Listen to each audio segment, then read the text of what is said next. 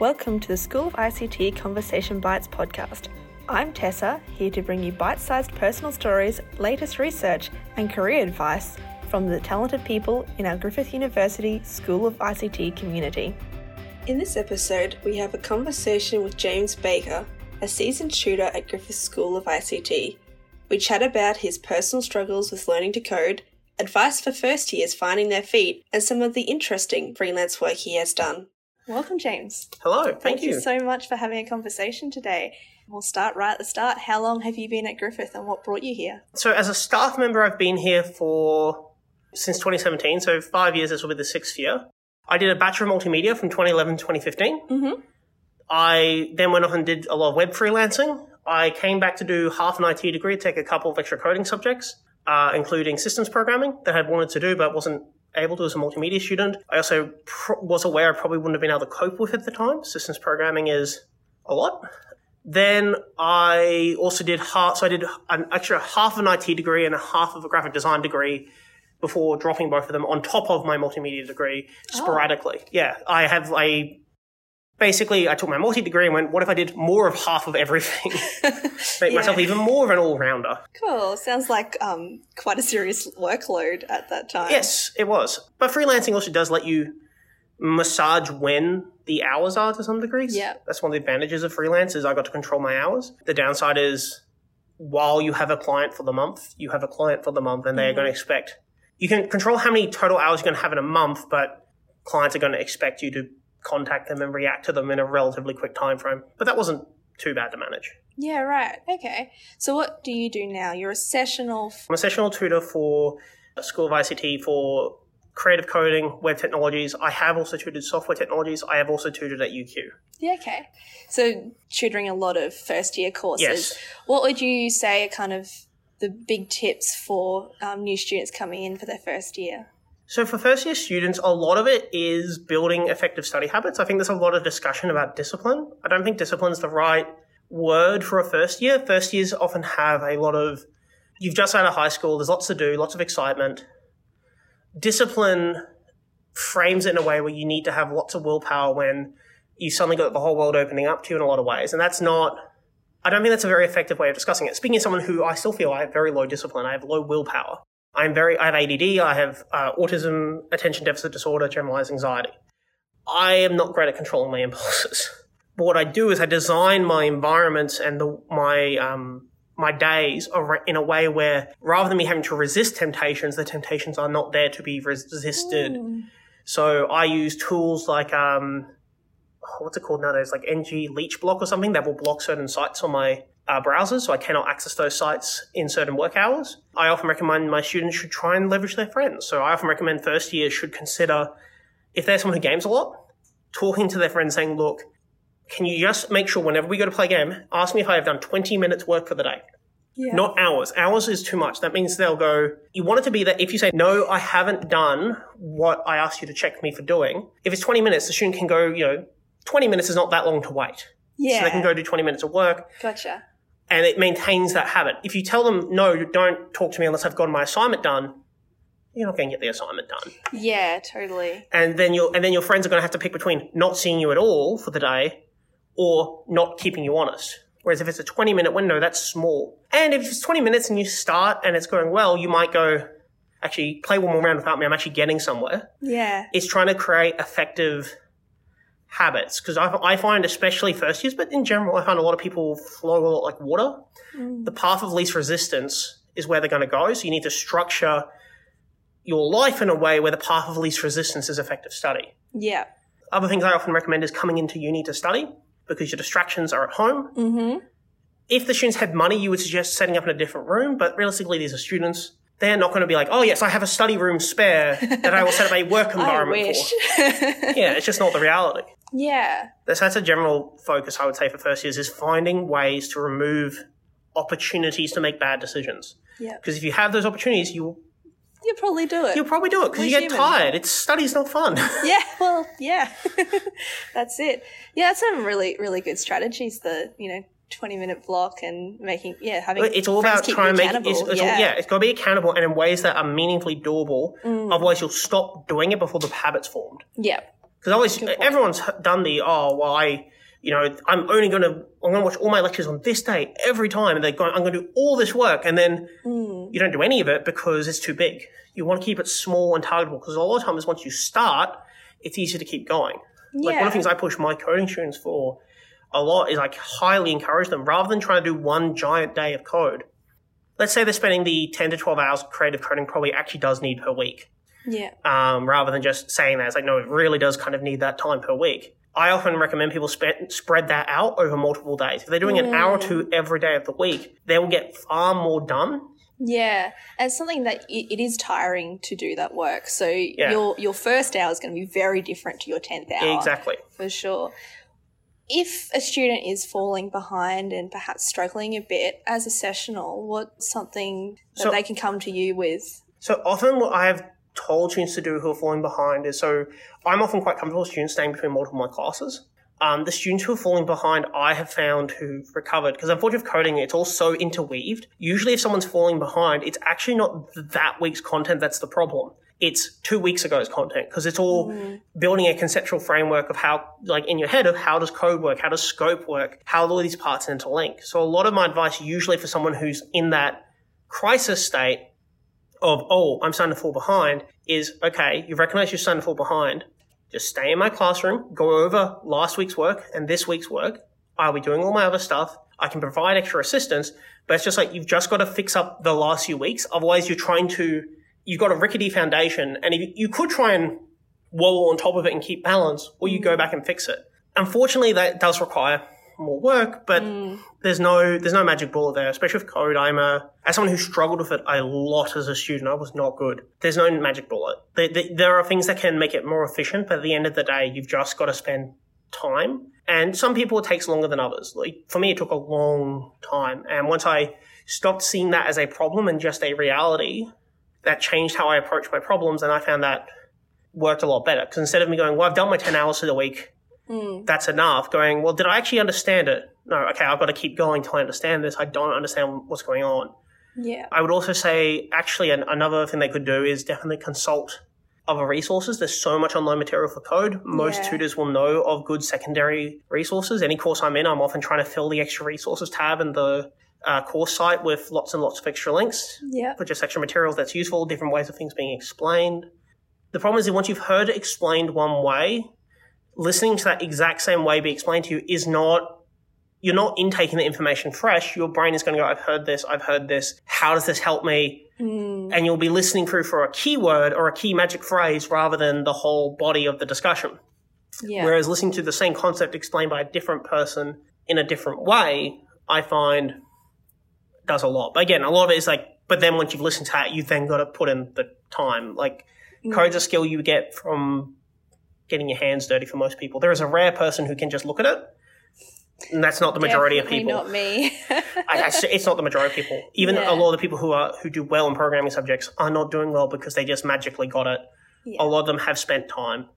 And that's one of the fun things is getting to see someone who's seen it in the time improve and build their skills, build their understanding, and build their confidence. Yeah, totally. That's great to know that, as a tutor, you'll probably have a lot of ideas on what's out there. So you've done some contract work and stuff outside of teaching. Any suggestions on at what point you can start looking for those kind of opportunities and how to get into it? It's tricky because the field's changing a lot. So I did a lot of WordPress work. And there is still WordPress work, but it's definitely worth less money than it used to be. And you are competing now with a lot of people who have been doing it for a living as the amount of work is shrinking. To me, it does feel like in tech, I don't know if this is a correct perception, but there's a perception to me that a lot of the lower level skill work, the entry level work is being consumed. And that's been the case for a long time. They've got more automated tools to deal with that kind of stuff. There used to be, if you go to the early mid-2000s, which is a little before my time, but not much, there used to be full-time HTML, CSS developers, not JavaScript. Yeah. Just HTML, CSS. Then those died. Not literally. Not literally, but figuratively. Those jobs got subsumed in front-end development. Yeah. And so those positions vanished. And part of that was also driven by stuff like your Dreamweaver front page, a lot of that easy work vanished. Hell, even WordPress. Those CMS solutions were replacing something. They're an iteration that automated work, meant a lot of those lower skill jobs vanished. It's not to say a student can't, but I would say the student nowadays, because a lot of our teaching is focused very much on getting you to an industry position, not one of those like, how do I put it? A lot of the freelancer work's pretty like lower skilled work. Since we're not targeting that, if you want to do that, you probably could do it by like mid-second year, but you'll need to do a bunch of self-study. Yeah. You need to do some self-study into WordPress or a similar CMS, but WordPress is probably the go-to. You need to understand how to do hosting. Generally, I would say you don't do your own hosting, you pay someone for it. Yeah. I've used a couple of services over the years. I won't name them here because I think that might be a bit weird. But that takes some time to learn. And because it's lower skill work, it doesn't tend to get taught as much at the unis. Like, I didn't know how to do hosting. I had to figure that out at the end of my degree. Yeah. I think that's a very common pattern is a lot of people go, wait, how do I put this up?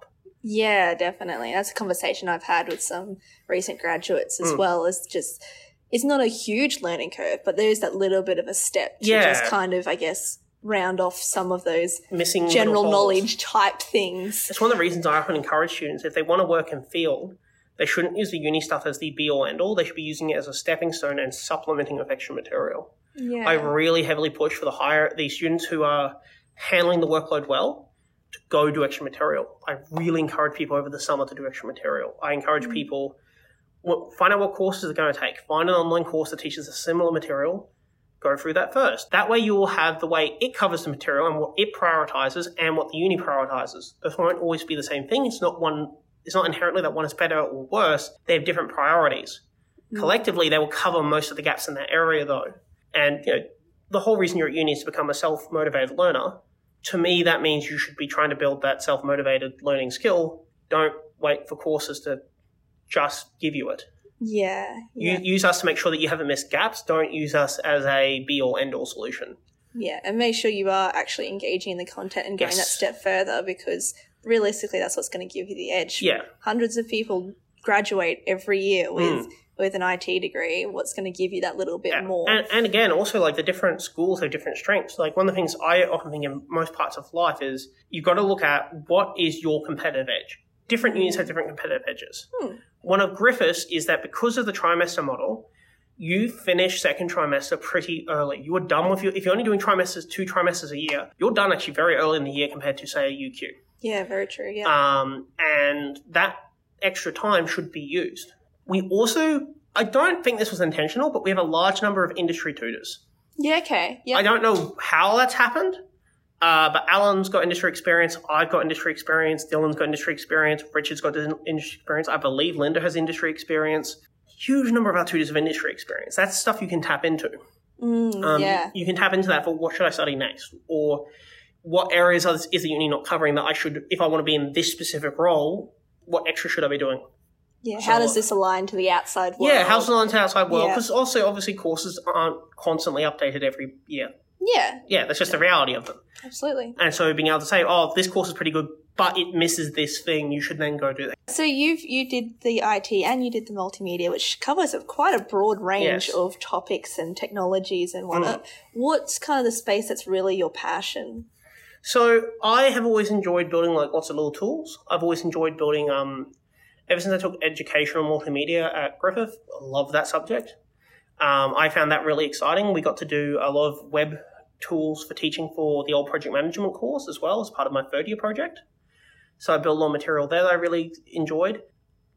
Unfortunately, where I ended up working was one of the reasons I came back to work was I got kind of bored of just building hundreds of websites, but that's why I ended up. I nowadays am quite passionate about how we teach better to the students. I spend a lot of time trying to develop students. Whenever I'm not active staff, I have personally mentored students. I often said to people when we get them in creative coding, sometimes to make a yin-yang. And I often say to people, I don't need 400 yin-yang programs in my life. This is not for me. Yeah. You're not building this so I can use it. You're building this so the act of building it is building the problem-solving skills that you need. Yeah.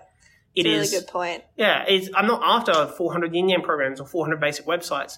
I'm after 400 students to have done the learning processes that build that thing. And if people try and circumvent that, they're just screwing themselves really badly long term. That's it. Yeah. It's not about the solution. It's about the process, really.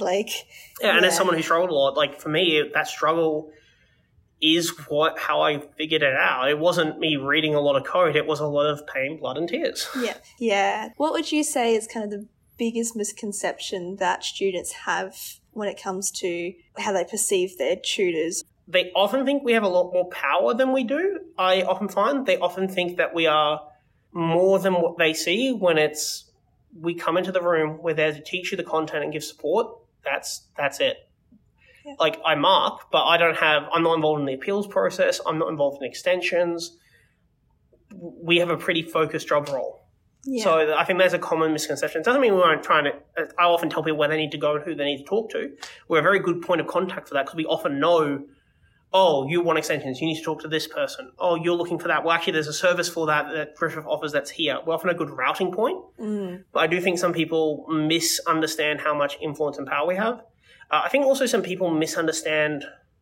There is a misunderstanding of the kind of job it is because you often get, at least I often get in my CTs, people who might like, oh, get a promotion. It's like, this isn't a job with a promotion track. Yeah. You're not a tutor for a promotion.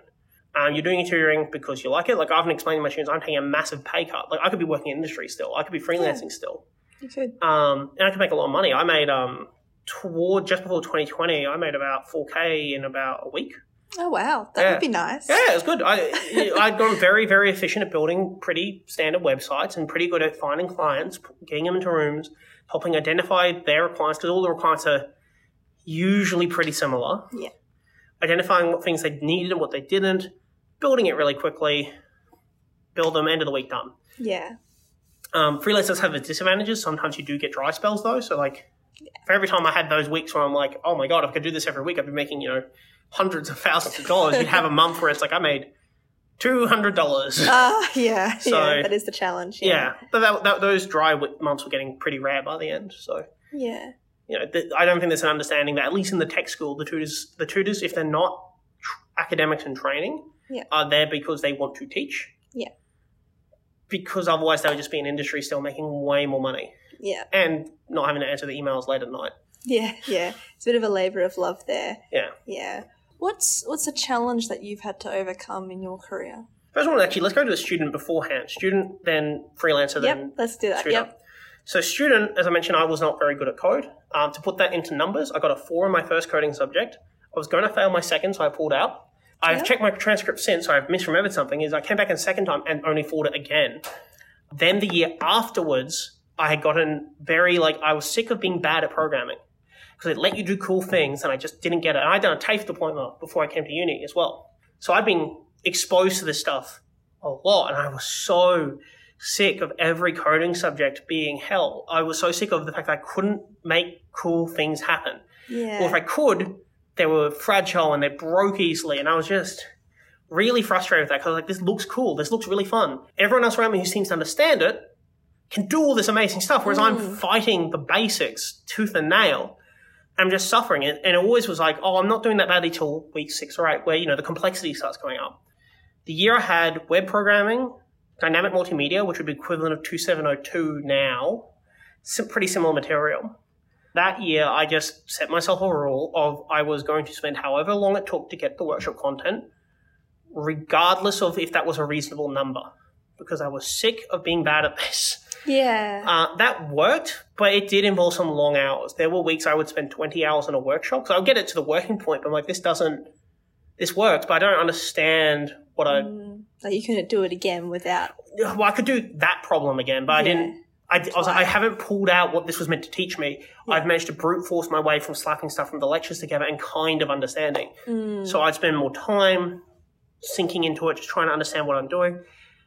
My coding grades generally went up. Again, I came back to do systems programming. I got comfortable with code by the end. Yeah. But it was from stubbornness. It was from just I'm sick of being bad at this. It lets you do cool things. I'm not a particularly computer science person. I got into multimedia because I like Photoshop and Illustrator.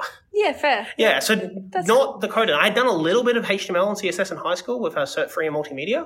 And then I'd done a TAFE diploma in authoring and web. Yeah. So I'd done little bits of code, pretty basic code. And what about kind of that next step? So student.